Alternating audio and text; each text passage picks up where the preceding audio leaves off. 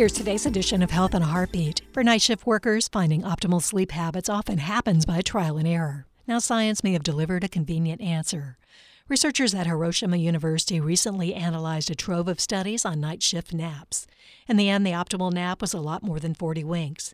It actually involves 2 naps, one about 90 minutes, followed by a quick 30-minute shut-eye during work shifts up to 16 hours.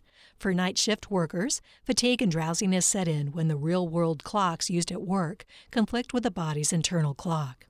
In Japan, nurses can sleep up to 2 hours during long shifts.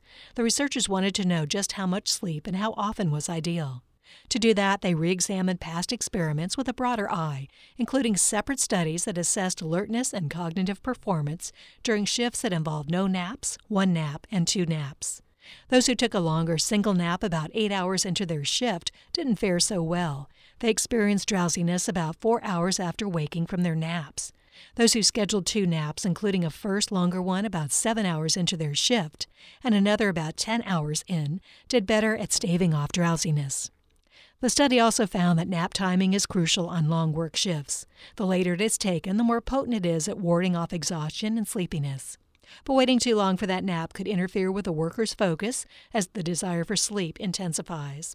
For those on the night shift, remember to seek out some shut-eye before your body starts trying to shut down. Health in a Heartbeat is produced by University of Florida Health, committed to advancing excellence in patient care, research, and education, and by WUFT-FM. Our medical advisors include University of Florida College of Medicine faculty members who provide the latest information in health research and patient care.